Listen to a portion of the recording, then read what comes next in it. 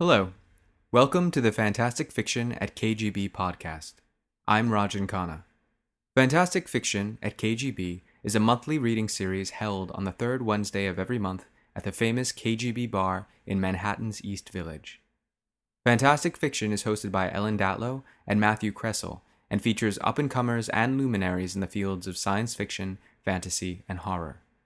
The following audio was recorded live at the KGB bar, so please excuse the various background noises, bumps in the night, and other disturbances that you might hear.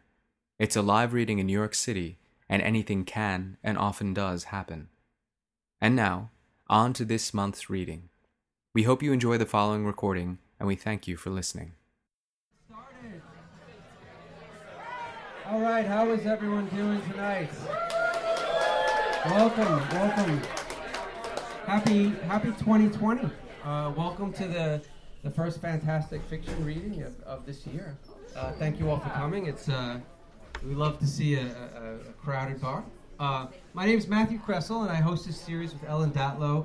KGB Fantastic Fiction is every third Wednesday of the month.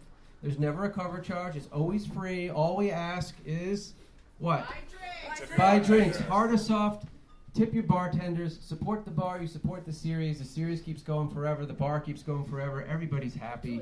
And you're hydrated, right? So, yeah. We have I always forget to mention this, but we have a podcast. So if you can't come to the reading, kgbfantasticfiction.org. Click on the link for the podcast. We have recordings of all the past readings going back about 4 years. And then it's also on iTunes and whatnot. So, check that out if you can.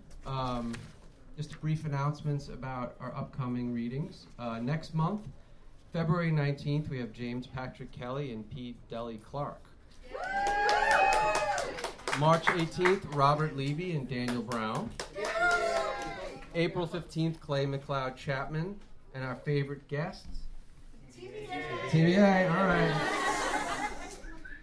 May 20th, Alana C. Myers. June 17th, N.K. Jemison and Kenneth Schneier. July 15th, Mike Allen and Benjamin Rosenbaum. August 19th, Michael Liebling. So we have a great year lined up for you guys, so we hope you will join us for that. Like I said, our website is kgbfantasticfiction.org.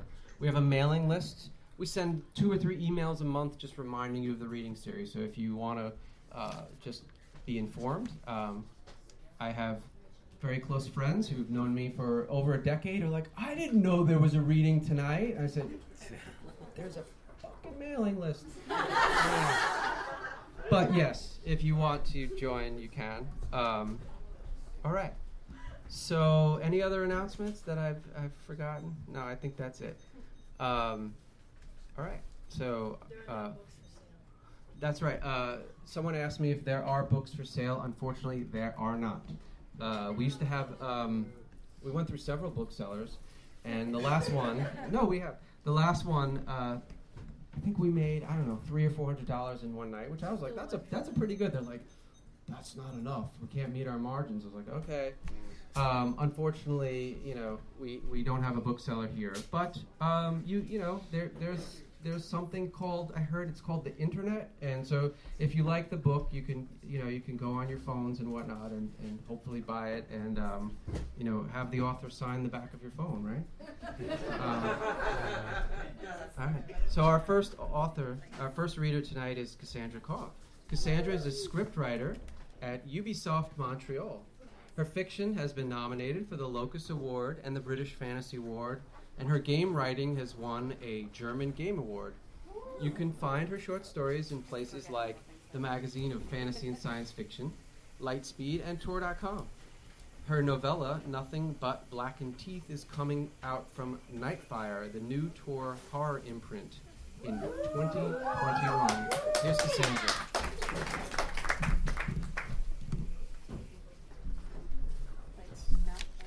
Yeah.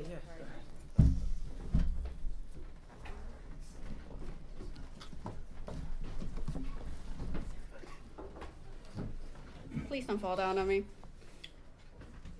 Okay, wait, sorry. This is kind of tilting. I'll keep my hand here if we have to. I can't keep my hand there, so.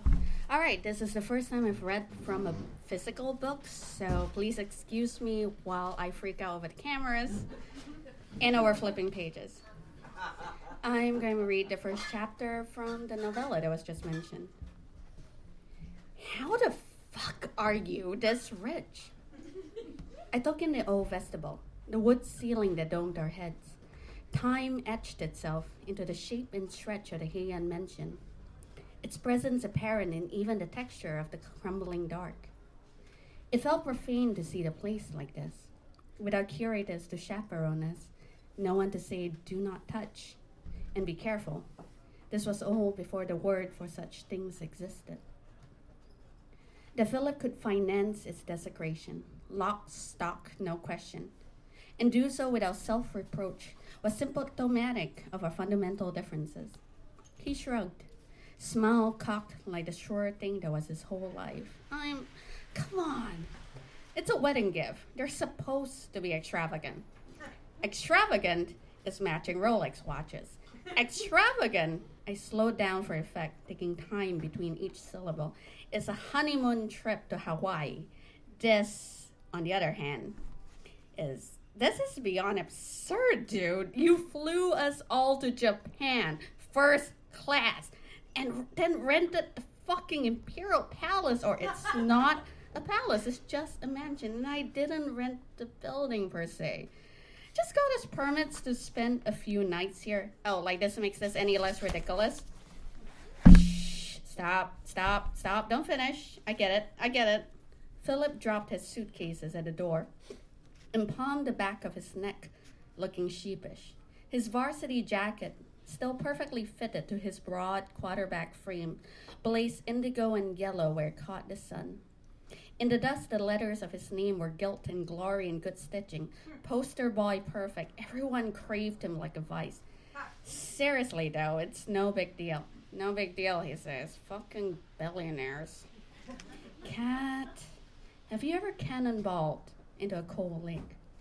The shock of an old memory is kind of like that. Every neuron singing a bright hosanna. Here we are. You forgot about us, but we didn't forget about you. Only one other person had ever said my name that way. Is Lynn coming? I licked the corner of a tooth.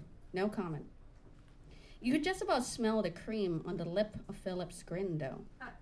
I tried not to cringe, to wince, beset by a zootrope of sudden emotions. I hadn't spoken to Lynn since before I checked myself into the hospital for terminal ennui. Exhaustion so acute, it couldn't be sanitized with sleep. Couldn't be remedied by anything but a twist of rope tucked tight. The doctors kept me for 6 days and then sent me home, pockets stuffed with pills and appointments and placards advocating the commandments of safer living.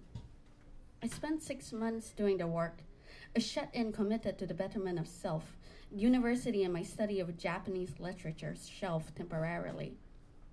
When I came out, there was a wedding, in a world so seamlessly closed up around the space where I stood. You'd think I was never there in the first place. A door thumped shut, and we both jumped, turned like cocks.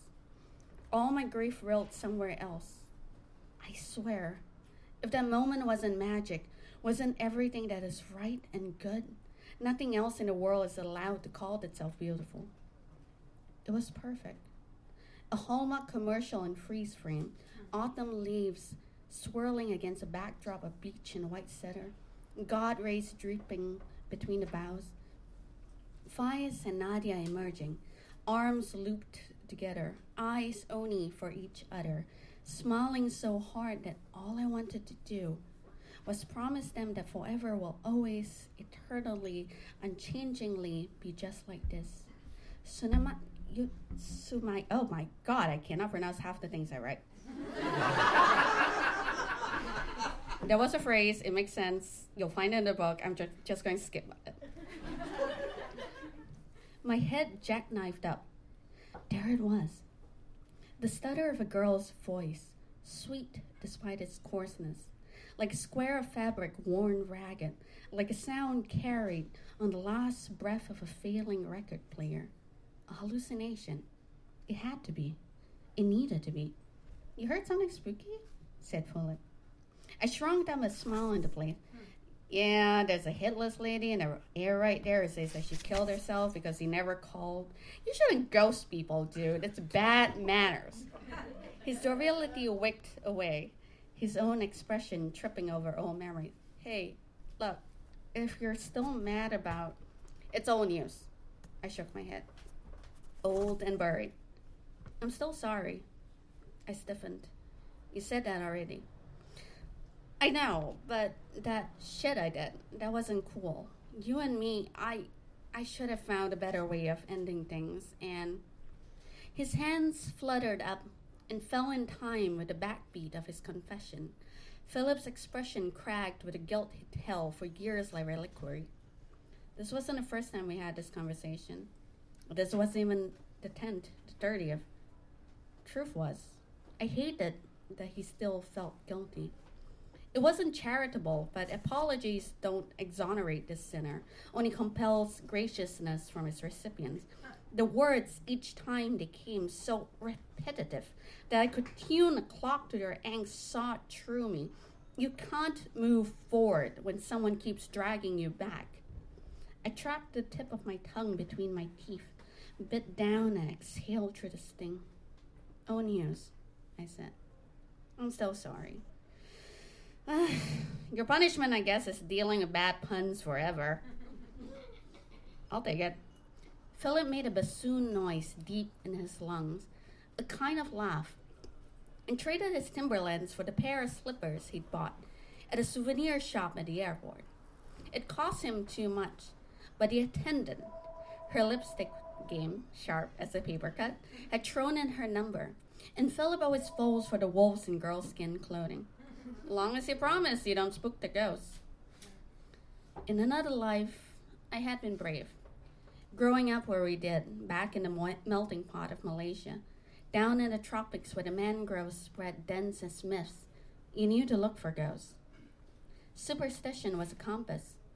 It steered your attention through thin alleys, led your eyes to crosswalks filthy with makeshift shrines, offerings, appeasements scattered by traffic.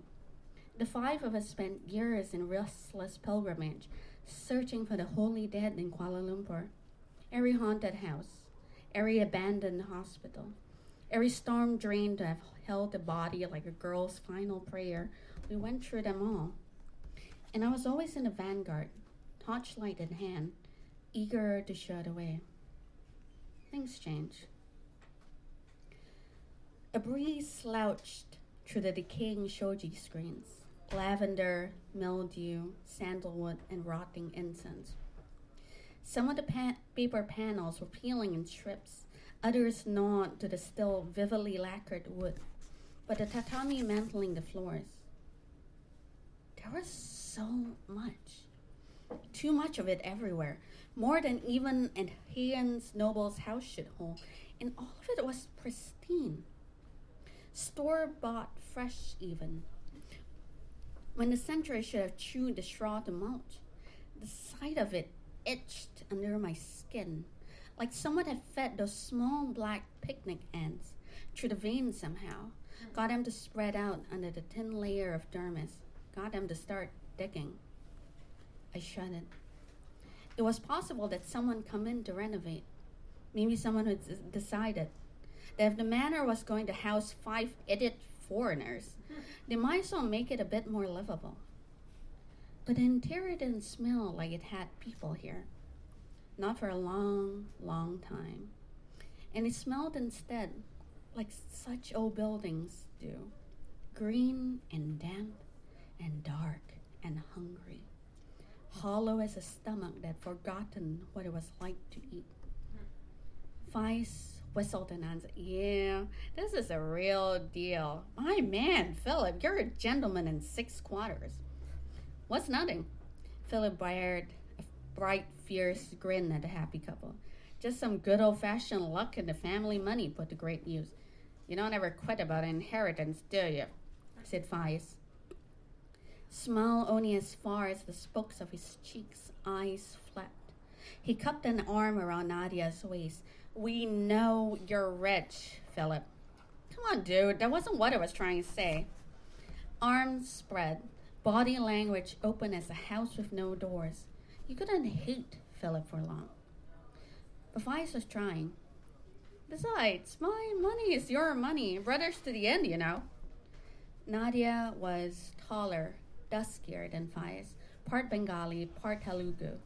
Legs like stilts, a smile like a Christmas miracle, and when she laughed, low like a note in a cello's long throat.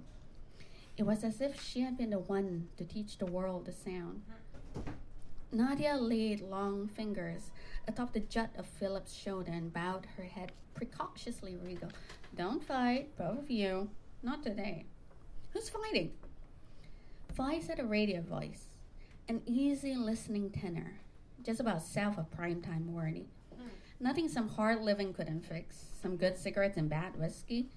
He wasn't much of anything except doughier than ever. Not fat. Not that there was anything wrong with that. But glutinous, almost, soft as good clay. Beauty and her unfinished pottery, half-molded, still slick. The tips of Faiz's hair jutting out at the nape, dewed with sweat. I felt an immediate guilt at the unkind observation. Faiz was my best friend, and he'd done more than his share, talking Nadia down from walling me out. She and I made eye contact as the boys bantered, their voices prickling, like the hackles of a Doberman, short and stark, animosity panting between the niceness, and Nadia's expression congealed with dislike. I stroked a hand over my arm and tried to keep my smile on. A muscle in Nadia's jaw went rigid as she cracked her face into a similar configuration, her smile tense, mineral, bracketed with impatience. I didn't think you were actually going to come. Not after everything you had to say about the two of us.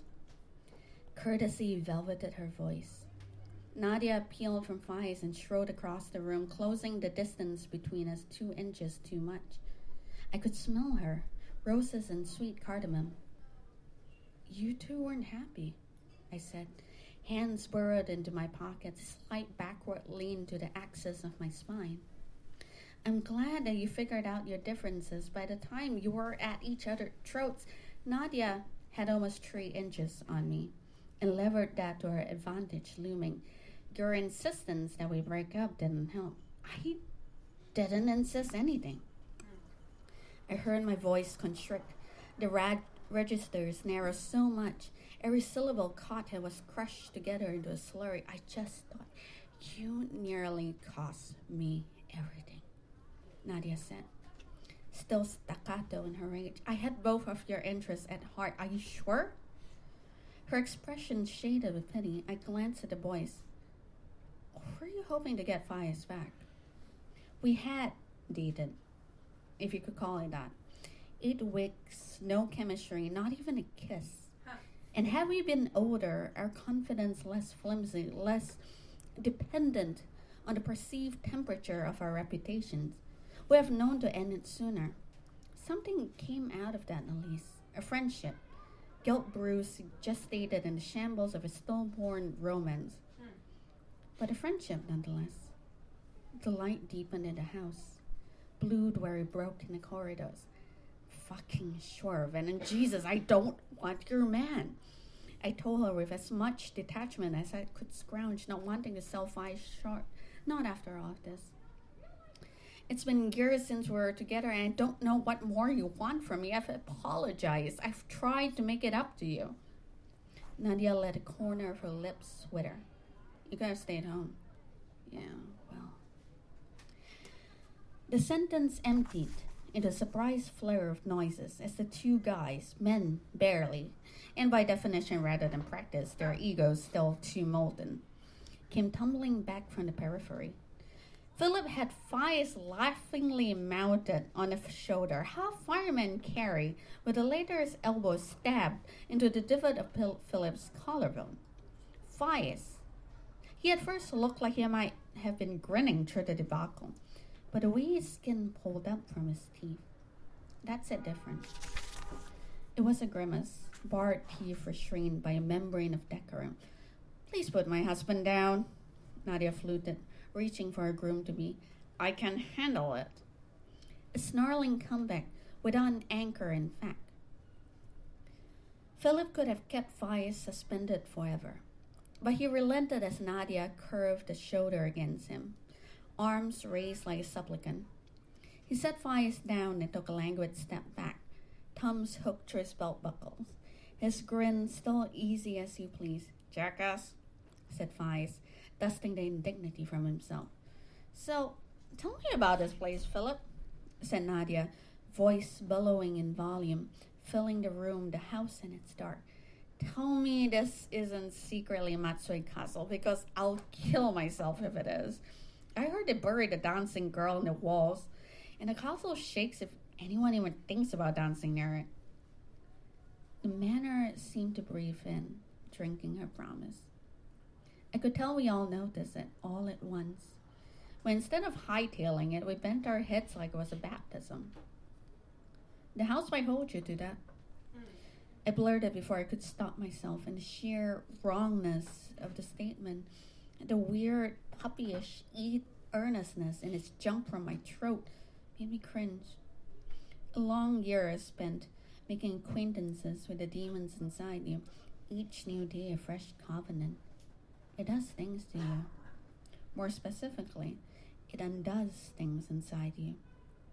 To have to barter for the bravery to go outside, pick up the phone, spend 10 minutes assured in the upward trajectory of your recovery, that the appointments were enough, that you can be enough, that one day this will be enough to make things okay again. All those things change you. Still, no one looked askance. If anything, the words lit something in their expressions, the last light of the day etching their faces in rough shadows. Nadia held my gaze, her eyes cold black water.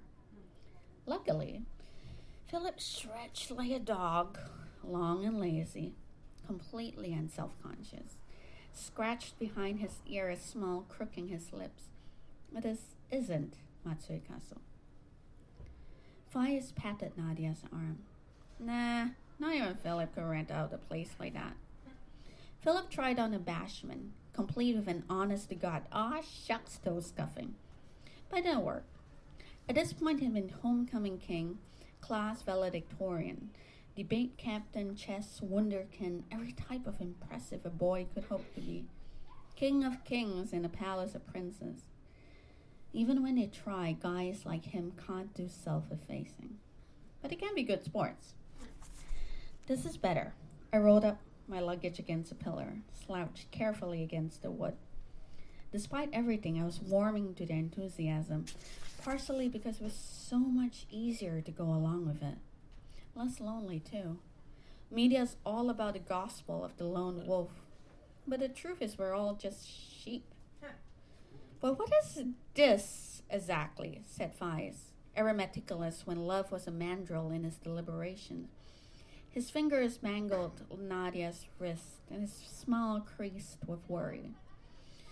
"Well," Philip gutted the word, unstrung it over 20 seconds. "My guy wouldn't give me a name. He said he didn't want anything on record just in case. Could have just told you over the phone," said Faiz. Philip tapped the side of a finger to his temple. "Didn't want it to be a he said that's it thing either. He was a stickler for the rules. I guess it's cultural," said Faiz, full of knowing. His mother was Japanese, small-framed and smileless. "Makes sense. We have a permit, though, for this, right?" said Nadia, a wobble in her gilded prep school inflections. "Yeah, we do. Don't worry about it." Philip palmed the back of his neck. "Well, sort of. We have a permit allowing us to access the land here. The mansion's sort of a collateral benefit." "Okay, so we don't have a name," began Faiz, counting sins on his fingers. "We don't actually have a permit to be here. But we have booze, food, sleeping bags, a youthful compulsion to do stupid shit, and a hunger for a good ghost story," said Nadia. The late light did beautiful things to her skin, burnished her in gold. "What is the scoop on the mansion anyway?" "I don't know," Philip said. The sing-song timbre of his voice familiar, the sound of it, like a coyote lying about where he'd left the sun. But rumor has it that this was once supposed to be the site of a beautiful wedding. Unfortunately, the groom never showed up. He died along the way. If you die, said Nadia, pinching a curd of Faius's waist between her fingers, I'm going to marry Philip instead, just so you know. Philip smiled at the proclamation like he'd heard it 10 times before from 10,000 women, knew every syllable was meant, would already be true if it weren't for fraternal bonds, and I was the only one who saw how Faius's answering smile wouldn't climb to his eyes. I don't think you're allowed to marry your priest, Faius said, easy as anything. But if you have to get a replacement, I'd rather you pick Cat. Ugh. I said, not my type. I'd rather die an old maid. No offense, said Nadia. Don't take it. Anyway, said Philip, with a clearing of his throat. The bride took her abandonment in shrine and told her wedding guests to bury her in the foundation of the house. Alive? I whispered. I thought of a girl holding both hands to her mouth, swallowing air and then dirt, her hair and the hems of her wedding dress becoming heavier with every shovel's worth of soil to come down. Alive, said Philip. She said she had promised to wait for him, and she would.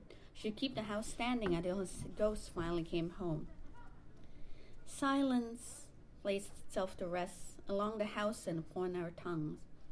And every year after that, they buried a new girl in the walls, said Philip. Why? Started Faius, startling somehow at this revelation. The fuck would they do that? Because it gets lonely down in the dirt, Philip continued. While I held my tongue to the steeple of my mouth. Why do you think there are so many stories of ghosts trying to get people to kill themselves?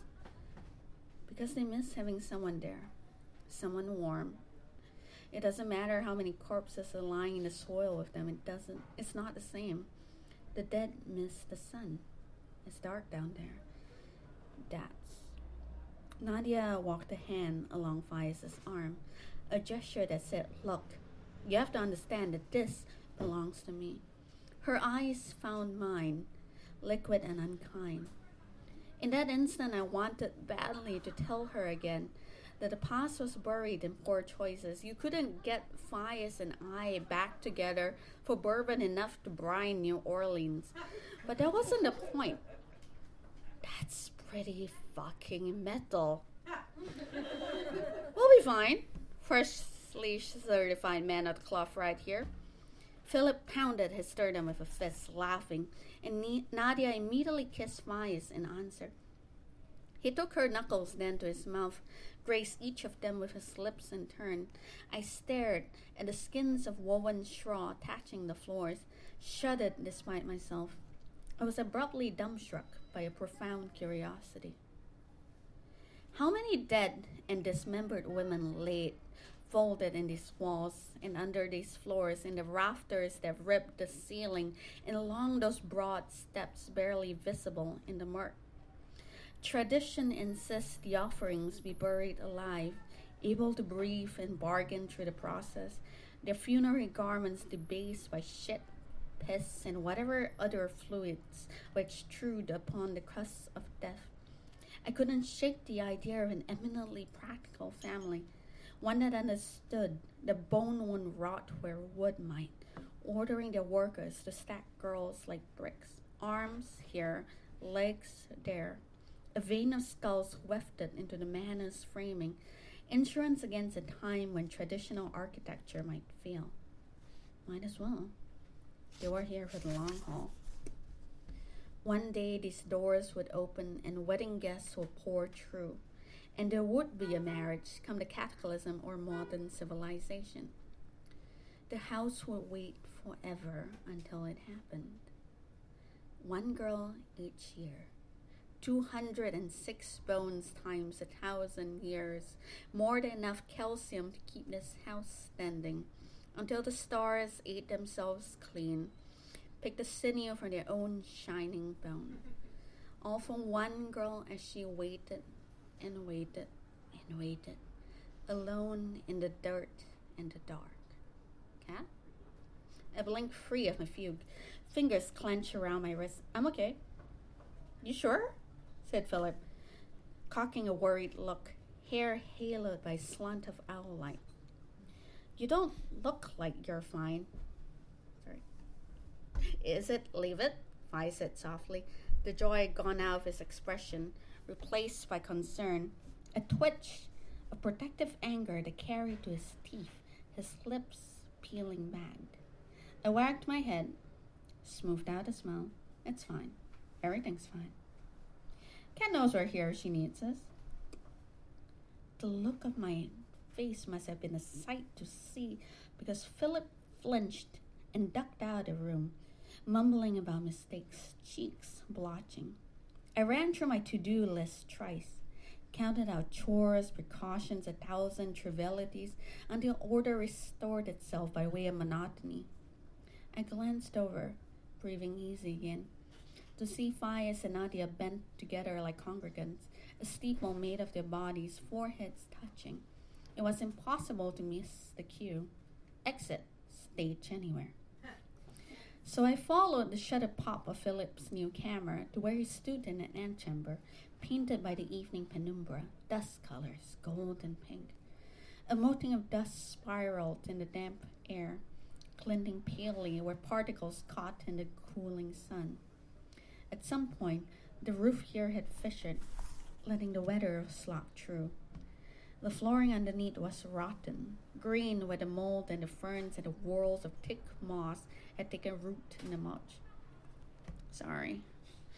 I shrugged. There were wildflowers by the lungful swelling in Philip's feet. That's fine. His eyebrows went up. A bird shrilled its laughter. Through the wound in the roof, I saw a flash of ambergris and tanzanite, the teal of a feathered throat. Philip stretched, a Rembrandt in high definition. Cat. You were just worried about friend. It happens here, but I'm not going to throw myself off a building because you were trying to be nice. That's not how it works. I swallowed. Okay, just tell me what you need, all right? I don't always know the right things to say. I mean, I'm okay at some things, but like women, I thought. Like being a star, being loved, being hungered for. Philip excelled at exciting one, particularly the kind that tottered on the border of worship. Small wonder he was so inept at compassion sometimes. Every religion is a one-way relationship. To our right, a half-open fusuma, the opaque panels stood floor to ceiling, slid noiselessly on its rail when I pushed, that opened into a garden. A neat square of emerald bracketed by verandas, an algae-swallowed pool at its heart. The foliage crawled with red higanbana, dead men's flowers. I ran my fingers through my hair. I was suddenly incredibly exhausted. And the thought of having to exorcise Philip's guilt again, to assure him that he wasn't a bad man, nauseated me. In lieu of comfort, I groped for inanities. When did you date Nadia? Was it after or while we were seeing each other? Cat? A laugh startled from him. I don't mean this as an accusation. It doesn't matter. I was just wondering. I stroked a finger along the bamboo lattice, came out a dust, decomposing plant material, an oiliness that I couldn't place. About a month after, but we weren't exclusive or anything. You never did like the exclusive thing, no. It's not that. So much sincerity in those gold blue eyes, crowns of honey around black pupils. It's just, we were kids. We're still kids. Those relationships won't last us into adulthood. Most of them won't. Nadia and Faiz, that's something else. Anyway, when I'm older, I'll settle down. But these are the best years of my life, and I don't want to waste them shackled to a person I won't like at 30. His gaze became pleading.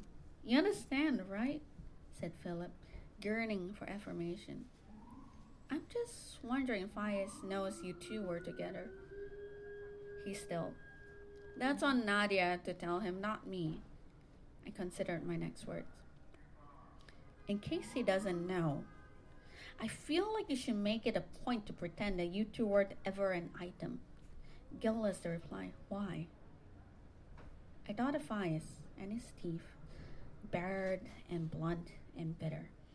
Faiz might not like suddenly finding out he slept with his fiancée. He's an adult and male. He's not going to care about someone's sexual history. Better safe than sorry, Philip. I paused. Also, fuck you. Faiz is an adult who can make his own decisions, but you're a kid who shouldn't commit yet. Hey, people mature at different speeds. Jesus, fine. Just make sure you don't let Faiz know you used to sleep with his wife to be okay. Philip put his hands out, his blunt nails grazing a fold of my shirt. For you. I wove my shoulder away. Don't do that. Something below the crossbeams of my lowest ribs clenched as I absorbed him, the chiaroscuro of his face in silhouette, his faultless smile.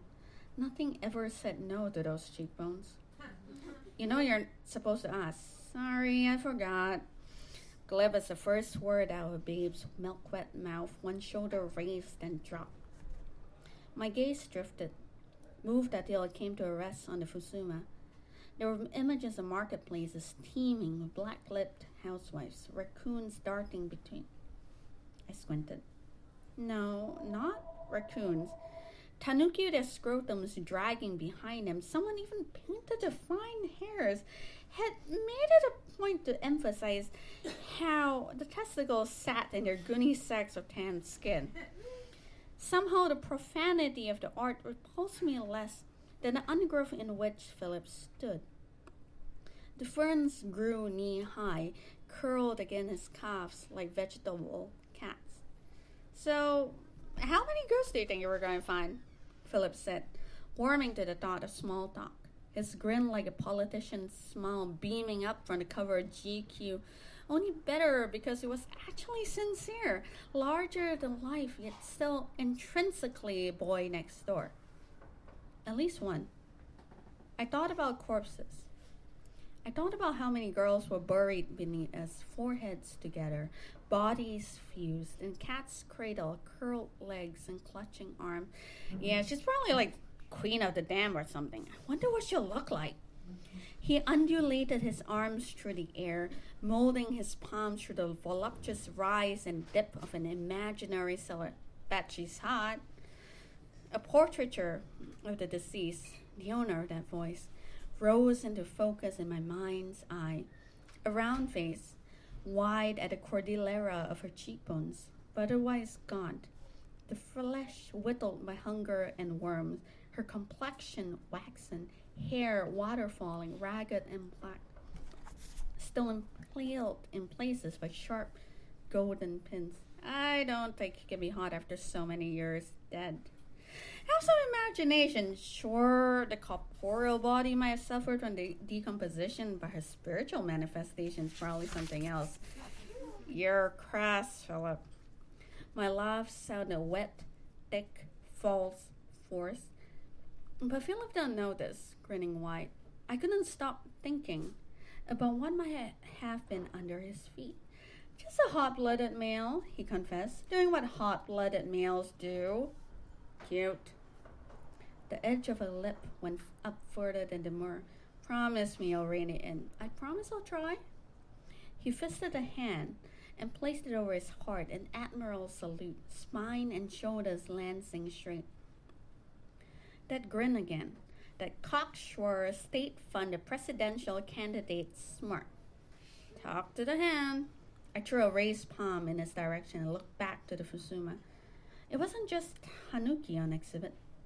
There were other yokai. It was all yokai, a veritable parade. Kitsune in elaborate clothing, tails curling with questions, Ningyo crawling from the jeweled sea, Kappa and towering Oni negotiating for baskets heaped with cucumbers. Everywhere, every last brush-painted face in sight, even the housewives. Some with eyes, some only with lips, some with gaping smiles sliced into place, every last one of them, all of them yokai. Just trying to make you laugh, Cat, that's all. That's what he said. He swept his fringe from his eyes and palmed his chest with both hands. Expression become grotesque with false despair. You wound me. Your ego wounds you. I was just his instrument. And he laughed then, like it didn't matter, like it couldn't matter, not for him, not error, not when so much of the world waited, eager to type him everything for a kiss. Philip wouldn't pauper himself for a grudge, not the blessed largesse of a straight, white, rich boy life. You're good people, Cat. You know that, right? And good people deserve happiness. I think that's overstating things, I told him, with a half smile for a tip. However tedious the best wishes, I couldn't fault his intent. More than anything else, I was tired. Tired of being unhappy, and even more tired of feeling sorry for the fact I was unhappy. It was easier to agree than it was to argue, what with the immovable object that was Philip's faith in his worldview. But I appreciate the sentiment. I heard a voice. A whisper so quiet, the cerebellum wouldn't acknowledge its receipt. The words were drowned by the reverb of Phias' voice calling, an afterimage, an impression of teeth on skin. We exited the room, the future falling into place behind us, like a wedding veil, a mourning call, like froth on the lip of a bride drowned on soil. Also, this is really low, and my neck's killing me.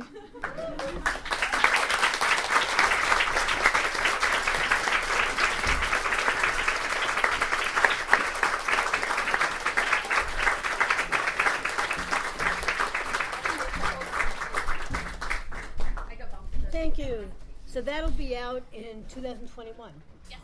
Early 2021, we think. And take a break, have some drinks, and we'll be back in about 10 minutes. Come back to the second half of our reading series tonight. And our next reader is Richard Kadrey,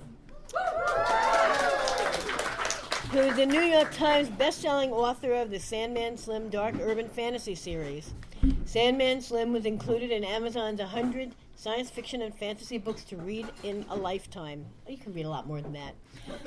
And is in production as a feature film. Some of Kadrey's other books include The Grand Dark, which he's reading from, The Everything Box, Hollywood Dead, and Butcherbird. In comics, he's written for Heavy Metal, Lucifer, and Hellblazer. He's currently partnered with Winterlight Productions for his original horror screenplay, Dark West. Please welcome Richard Kadrey.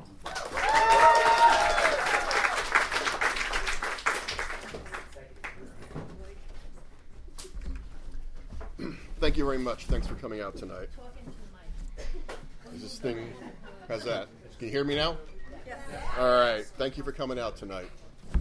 I'm going to read two sections of The Grand Dark. Part of the opening, and then we're going to skip ahead to where this man's shitty life gets to next. So, but we'll start out slow. The Great War was over, but everyone knew that a new war was coming, and it drove the city a little mad. Before dawn, Largo Morden pedaled his bicycle through the nearly deserted streets of Lower Przava. It was exactly 1 week since his 21st birthday. Fog from the nearby bay and smoke from the armaments factory left the center of the city looking like a flat, ashen mirage. As Largo sped over the Ore Bridge, the edges of Gothic office buildings, dwellings, and cafes coalesced into view. Streetcars gliding atop silent magnetic trails in the street, and above, old church spires, shadowy outlines a moment before, solidified and then were gone. At the bottom of the bridge, where Krahe Vale crossed Toomstrasse, a line of black Maras, delivery automata, sat waiting for the signal crossing to change. Some of the larger contraptions, the Black Widows carrying machine parts for the factory, resembled wrought iron spiders the size of pushcarts, while the little tea and breakfast Maras were wooden bread boxes decorated with wings and the carvings of flying women. Largo was tempted to veer into the line of machines and kick over one or two of the smaller ones. He knew that someday, soon, the Maras were going to put human couriers like him out of business. Each time he thought about it, a little wave of panic bubbled up from his stomach because, aside from a strong pair of legs, the only things Largo possessed that were worth money were his bicycle and an encyclopedic knowledge of every street and alley in the city. To Largo's surprise, while the crossing signal still read "halt," one of the little winged bread boxes crept past the other Maras and whirred quietly into Crahe Vale. With a mechanical rumble, a squat armored juggernaut carrying soldiers sped around the corner and crushed the bread box under its metal treads without slowing. All that was left of the little carrier was a small motor sputtering blue sparks, splinters, and a flattened sandwich. Largo hadn't eaten for a day, and the sight of food made him hungry. Still, he smiled.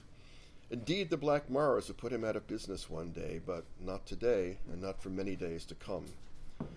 When the signal clicked to proceed, he guided his bicycle through the remains left of the intersection, as the rest of the automata split up, carrying their goods all over Lower Prajava. The clock over the great triumphal square, renamed perhaps a bit too optimistically after the war, showed that it was just a few minutes before 6. Largo had spent far too long in bed that morning with Remy, his lover, but it was so hard to leave her.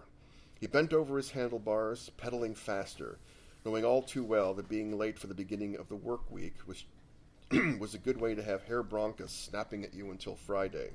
Worse, it could result in a humiliating dismissal. The edges of the plaza were coming to life. Bakers laid out loaves and pies in windows of their shops. The newspaper kiosk attendants by the underground tram station cut open piles of tabloid yellow sheets full of political intrigues and reports of the previous night's murders.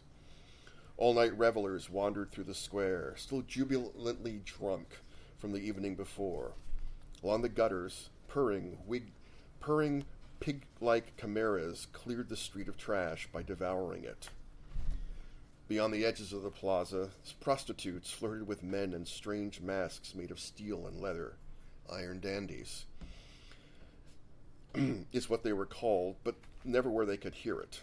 They were war veterans and considered too disfigured to be glimpsed by the city's ordinary citizens, Largo among them. He'd heard that if you stared too long at a dandy, he'd rip his mask off, giving you a good look at his mutilated face. Seeing a dandy that way was considered bad luck. Bad luck or not, the truth was that Largo didn't want to see what was under the mask, or think about the wounds or the war itself. He just put his head down, pedaled harder, and arrived panting at the courier service as the plaza clock struck 6. Dropping his bicycle next to the other couriers, Largo ran up the office stairs and made it inside before the head dispatcher, Herr Branca, noticed his tardiness. He lingered at the back behind the other messengers so that his supervisor wouldn't see him sweating. Herr Branca was a burly man, one of the strange sort who seemed to have been born old. None of the couriers knew his age, but depending on the season and whether he'd shaved or not, they guessed it to be anywhere from 30 to 60. He wore the same thing every day: pinstripe pants, matching vest, and a white shirt with an old-fashioned starched collar that he left open except when visiting their superiors. The bottom button of the vest was always missing. This can only mean one of two things: that Herr Branca was an eccentric who cut the bottom button off all his vests, or that a second vest was beyond his means.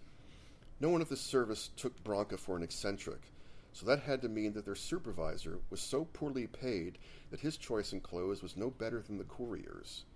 This possibility always depressed Largo.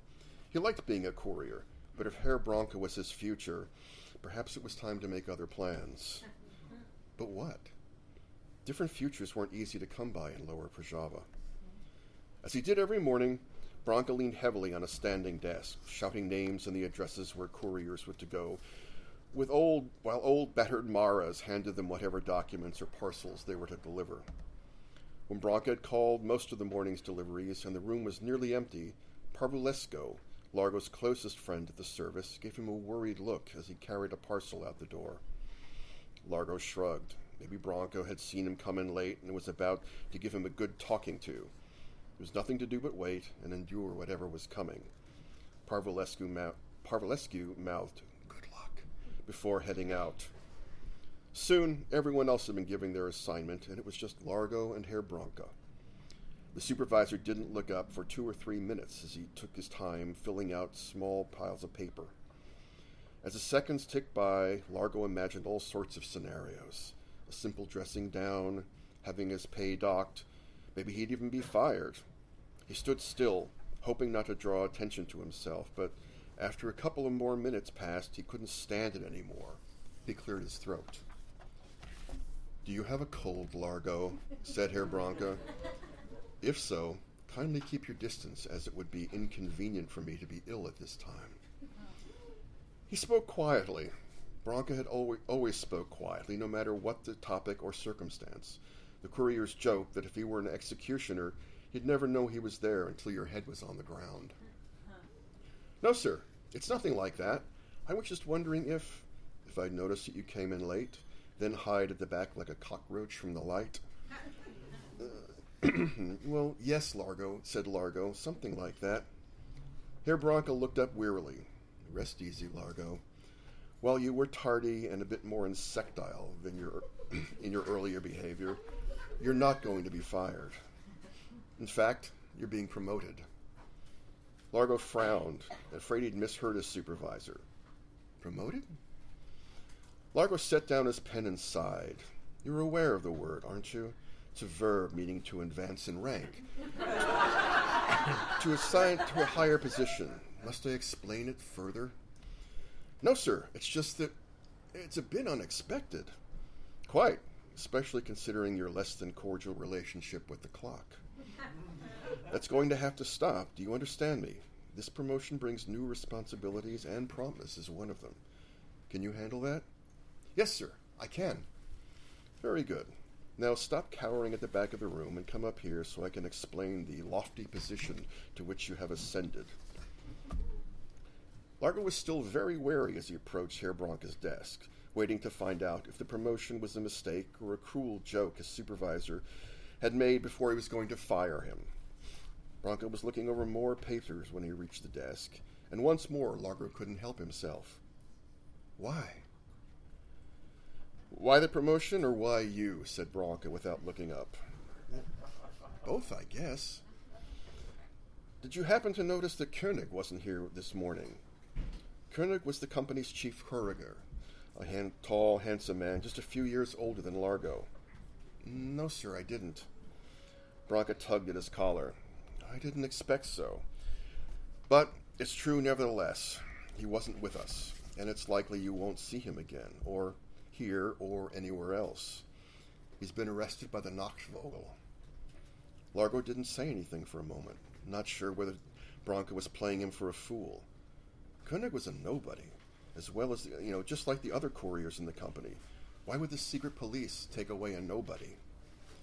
"You saw it happen? I mean, they arrested him here?" Branca nodded, "Right where you're standing now."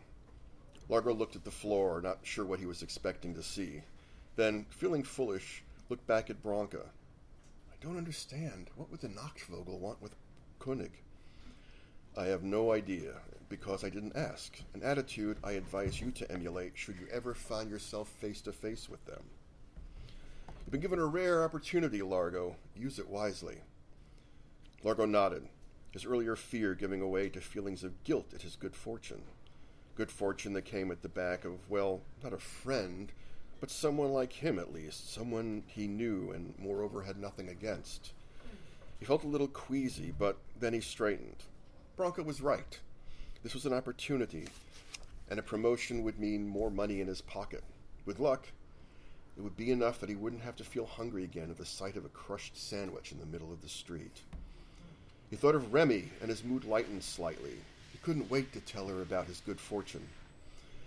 Branca leaned on his desk to get closer to Largo. When he spoke, his voice was quiet. "The reason I've told you all this was to impress upon you the importance of your new position. It's a great embarrassment for the company to have one of its trusted employees hauled away in chains. If the news got out, it would be very bad for business. Therefore, we must redouble our efforts and do everything we can to keep up with the company's good name. Do you know why? Because we're grateful to them for the opportunities they've given us? don't be naive. Bronca tapped the pen on his desk. It's because you and I are utterly disposable. Never forget that. I won't, sir. Good. Now, welcome to your new position, Chief Courier. Does the promotion mean I'll be spending more time in the office? Bronca let out a grunting laugh. God help us if it did. No, you'll continue your normal duties, making deliveries and picking up goods, but you'll be doing it in parts of this city that you're not used to, including some of the most prosperous districts. That's why I chose you. None of this other rabble here, no Lower Prajava as well. He paused for a moment and said, also, you seem like a generally honest, which is very important. Some of the parcels and documents you'll be carrying will be worth considerable amounts of money. Can I count on you to do your job honorably and intelligently? Largo was a little shocked by the question. He'd never been asked anything like it before. Well, yes, sir, of course, he said. Good. I thought so. Here are some forms for you to sign to make your promotion official. He handed Largo a stack of papers, then dropped a leather box about 10 inches long on top. And here is a new tool for your job. With luck, you'll never need to use it. Largo took the papers to a nearby table, set them down, and picked up the box. Turning it over in his hands, he found a small brass lock. With a little pressure, it popped open. At first, Largo wasn't sure what he was looking at. It was made of a dull gray metal. There were holes in it that were clearly meant for his fingers. He put them in and felt a sort of metal grip against his palm, where the rounded loops covered his knuckles, and they were studded in spikes. He pulled the strange object the rest away out of the box. It was a knife, a trench knife from the war, with blood channels down the blade and brass knuckles over the hand. Largo looked at Herr Bronca. Sir? His supervisor glanced at him. Well, you wear it in a harness under your coat. Understand, with every job comes certain liabilities. Your promotion will bring you new respect and a larger salary. Unfortunately, it will also make you a target. Oh, Largo said. He hesitated for a moment, not liking the word. However, he shook off the feeling and reached back into the box, pulling out a tangle of worn leather straps and clasps. The harness, he guessed. I don't know how to put it on. The old man nodded. I'll show you. Welcome to your future, Largo. We're going to skip ahead a bit. Largo has a beautiful girlfriend, an actress named Remy, who performs at the Grand Dark. The Grand Dark is a Grand Guignol sort of theater. They perform murders, usually political ones, a lot of them from the newspapers of the day. She goes missing, and Largo is accused of her murder. He's arrested and put under watch by the Nachtvogel. But he learns certain strange facts and gets the idea that Remy is in fact a slave in High Prajava, which was destroyed during the war and is nothing but a wasteland full of plague bombs. So he decides to lose his minders and go looking for her. In this section, through a friend, he found his way onto a smuggler's submarine. And this is the end of that section, and we're going forward. He's the captain of the submarine was a man named Steinmetz. And this is them getting to High Prajava. Largo went to his cabin and locked himself inside. He checked over everything he'd bought with him. Money, his knife, Rainier's glove, gun, morphia. He wished he'd thought to bring a flashlight. Hope Prajava was probably going to be on the dim side, and he didn't want to stumble around blind. He hoped the storm had passed. That would give the moon a chance to come out. But moon or not, flashlight or not, he was almost there. Almost to Remy. Despite the pain in his leg and the fear that was always at the back of his thoughts, he hadn't felt so excited in days. After a little more than an hour, someone knocked on his door. Steinmetz came in and tapped the clock bolted to the wall of the cabin. We're here. You have 18 hours to do whatever the hell you want. If you're not back on that time, friend of Rainier's or not, we're going to leave you. Understand? I understand, said Largo. The thing is, I don't have a watch. Steinmetz said, yeah, Rainier said you might not. He pulled a fistful of watches from his pocket and dropped them on the bunk. Take your pick. Largo went through the pile, not sure what he was looking for. He said, are all these some dead men? Steinmetz leaned against the cabin door. They're not all men's, and yes. Largo selected a watch and put it on. He followed Steinmetz forward and climbed out of the U-boat after him. Every bit of his hope died. Largo had known in abstract that High Prajava would be a ruin, but seeing it with his own eyes, one word came to mind: wasteland. The U-boat was docked at a ramshackle pier on a river cove, hidden from the patrols in the bay. The fresh air was a shock to his system after the stink of the submarine. It was also cold, with a chill wind blowing in from the bay. Even in his heavy coat, Largo shivered. He could hear voices and the sound of machinery, but he could see very little in the pitch dark, just vague hints of humans and machines. Then the moon emerged from behind a cloud, and High Prajava briefly came into focus. Beyond the wharf area lay a barren expanse of mud and incinerated buildings that jutted from a frozen earth at mad angles. When the wind changed and blew from inland, it brought the scent of wet earth, but also that of a vast rot, like offal in the butcher's quarter. Below them, the wharf. Steinmetz's man fanned out in all directions, each of them wearing a rubber protective suit. Steinmetz waited on the deck. A pretty sight, isn't it? Largo pulled his coat tighter around him. It isn't all how I imagined. What did you think it would be? Oh, I don't know. Bombs hit some buildings where I live now, and I thought it would be like that. I know, broken windows, doors blown out, but still a city? Yes, said Largo. Welcome to the war, my friend, with a boot that grinds everything to dust. The clouds slid back behind in front of the moon. Now he couldn't see anything. I should have bought a flashlight. They're not allowed, said Steinmetz. Offshore patrols can spot them. Well, then how do I get around? Steinmetz put on a set of goggles and then handed Largo a pair. Try these. Largo was blinded for a few seconds by a strange yellow light. When his vision adjusted, he could see the bustling wharf and the waste beyond, lit like the evening in an eerie amber glow. What are these? He said. There's wee, tiny chimeras inside. They transform darkness into light, just as long as their food lasts. And how long is that? Guess. 18 hours? Steinmetz nodded. If you miss the pickup, you won't just be stuck here, you'll be blind. Largo shivered in the cold, imagining what it would be like to hunker down in the ruins of High Prajava until he could buy his way onto another boat. I won't be late. Good. Take this, too. Steinmetz handed Largo a collapsible telescope and a sheet of paper. Spyglass might help. It used to belong to Rainier. You can take it back to him.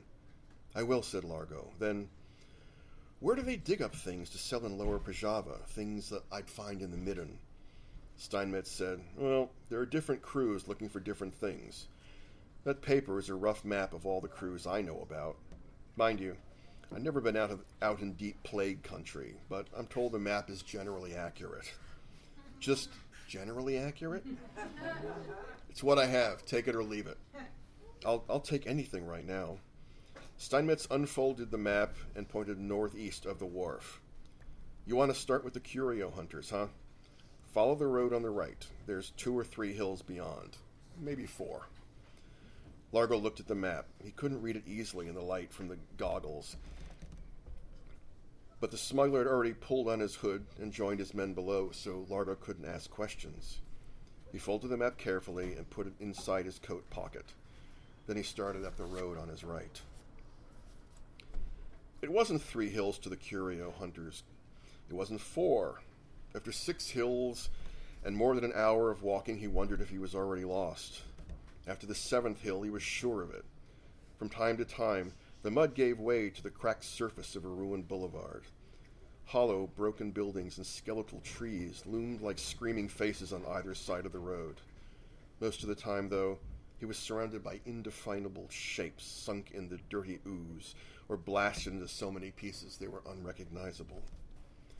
The endless wet and muck was a surprise. Largo was still wearing his city shoes. They quickly filled with freezing mud, weighing him down and making each step a chore. His right leg began to ache again. It was over the 8th hill that he finally saw movement in the distance. Excited, Largo ran down a low cut beside a collapsed cathedral and knelt down behind what looked like the top of a broken juggernaut. He watched the distant scene for several minutes using Rainier's telescope. Approximately 20 people in protective suits dug in the mud at the base of what looked like the ruins of an elegant high-rise. Nearby, immense piles of furniture, heaps of sofas, jumbles of bed frames, chairs, and ebony tables. On the sides were smaller masses of clocks, vases, clothing, and jewelry. Paintings were stacked next to a museum's worth of marble statues. The curio crew worked steadily, and it looked like as if they were doing it with nothing more than shovels. The thought of that was something strangely admirable to Largo. The sheer force of will it must take to work by hand in these conditions. It's amazing. Several large dog-like chimeras, as big as Baron Hellsworth, Kara, the war dog, sniffed around the edges of the camp, stopping only to dig in the ground or at the side of a building. When one of them did, workers would go over to see what they'd found. None of the chimeras had any protective clothing. Largo noticed that a few of the workers had taken off their protective masks and were digging bareheaded.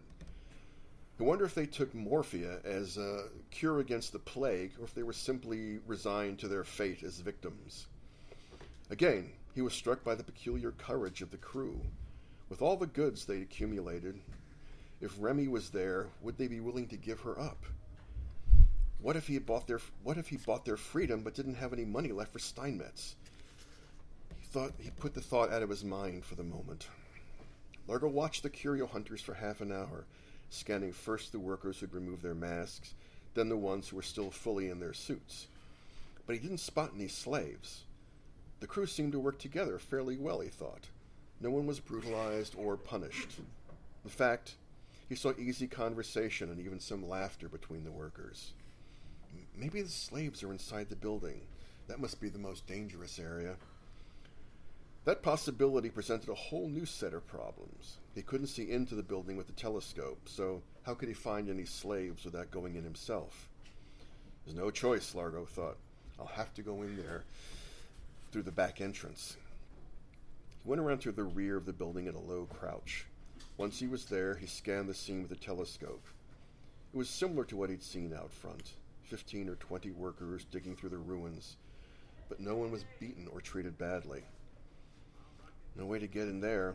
Maybe they'll get lucky on the far side of the building. Largo moved quickly, still crouching, stopping every few yards to scan the work area. It took longer than he'd hoped to get around to the side of the high-rise. Landscape was full of deep bomb craters and heaps of debris, all of which he had to circle around or risk being seen. As he went, he wondered what to do if he found Remy. It would be best if he could sneak her out, but with so many workers, that seemed an unlikely solution. In that case, he'd have to bribe some of the scavengers. He was moving around the rim of a crater that had blasted away part of a paved road when his back erupted in pain and he went face down on the pavement. Warm blood trickled down his cheek where he'd cut his face on a paving stone. He lay there stunned for a moment before someone flipped him over onto his back.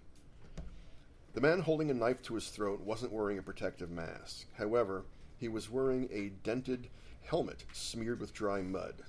Officers had worn the similar ridiculous spiked helmets during the war. Largo wondered if the man had found it in the ruins or stolen it off a corpse.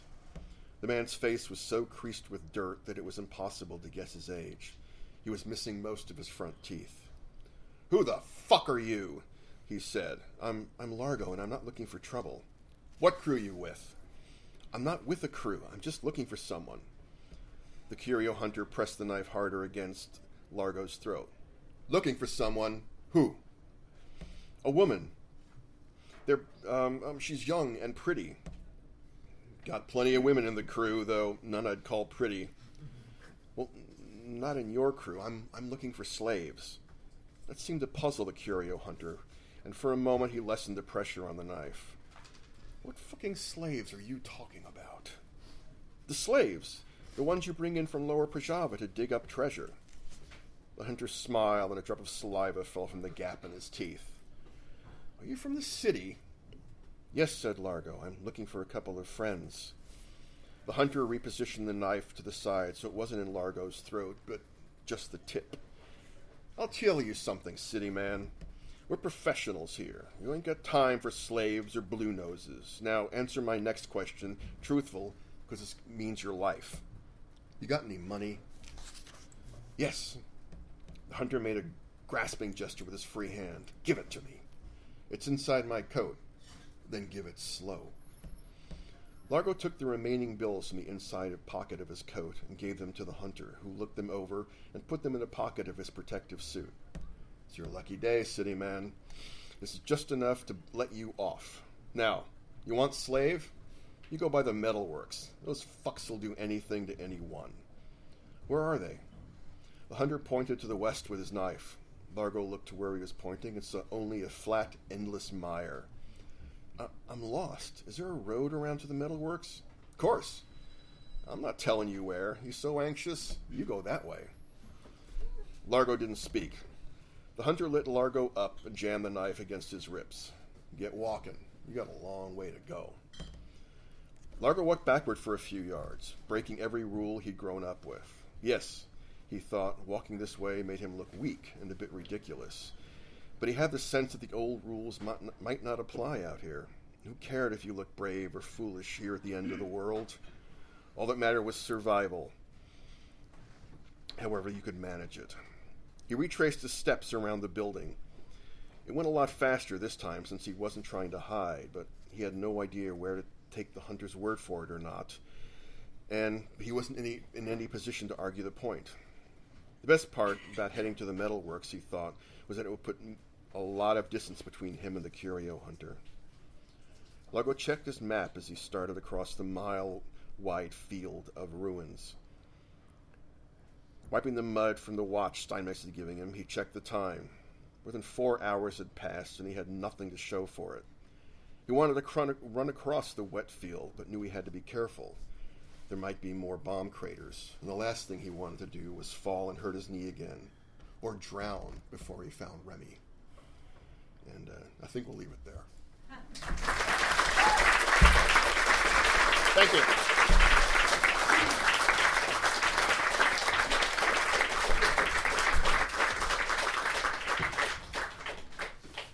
Thank you. So is that officially published yet? Yes, it's been out for about 6 months.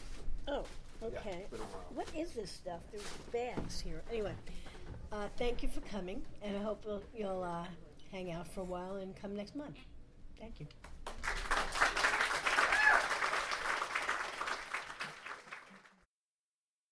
You have been listening to the Fantastic Fiction at KGB podcast, recorded live at the KGB bar. I'm Rajan Khanna. We hope you enjoyed what you heard, and we thank you for listening. We also wish to thank Gordon Linzer for providing the audio. And always, thanks to our many fans of Fantastic Fiction at KGB for supporting us all these years. See you next month.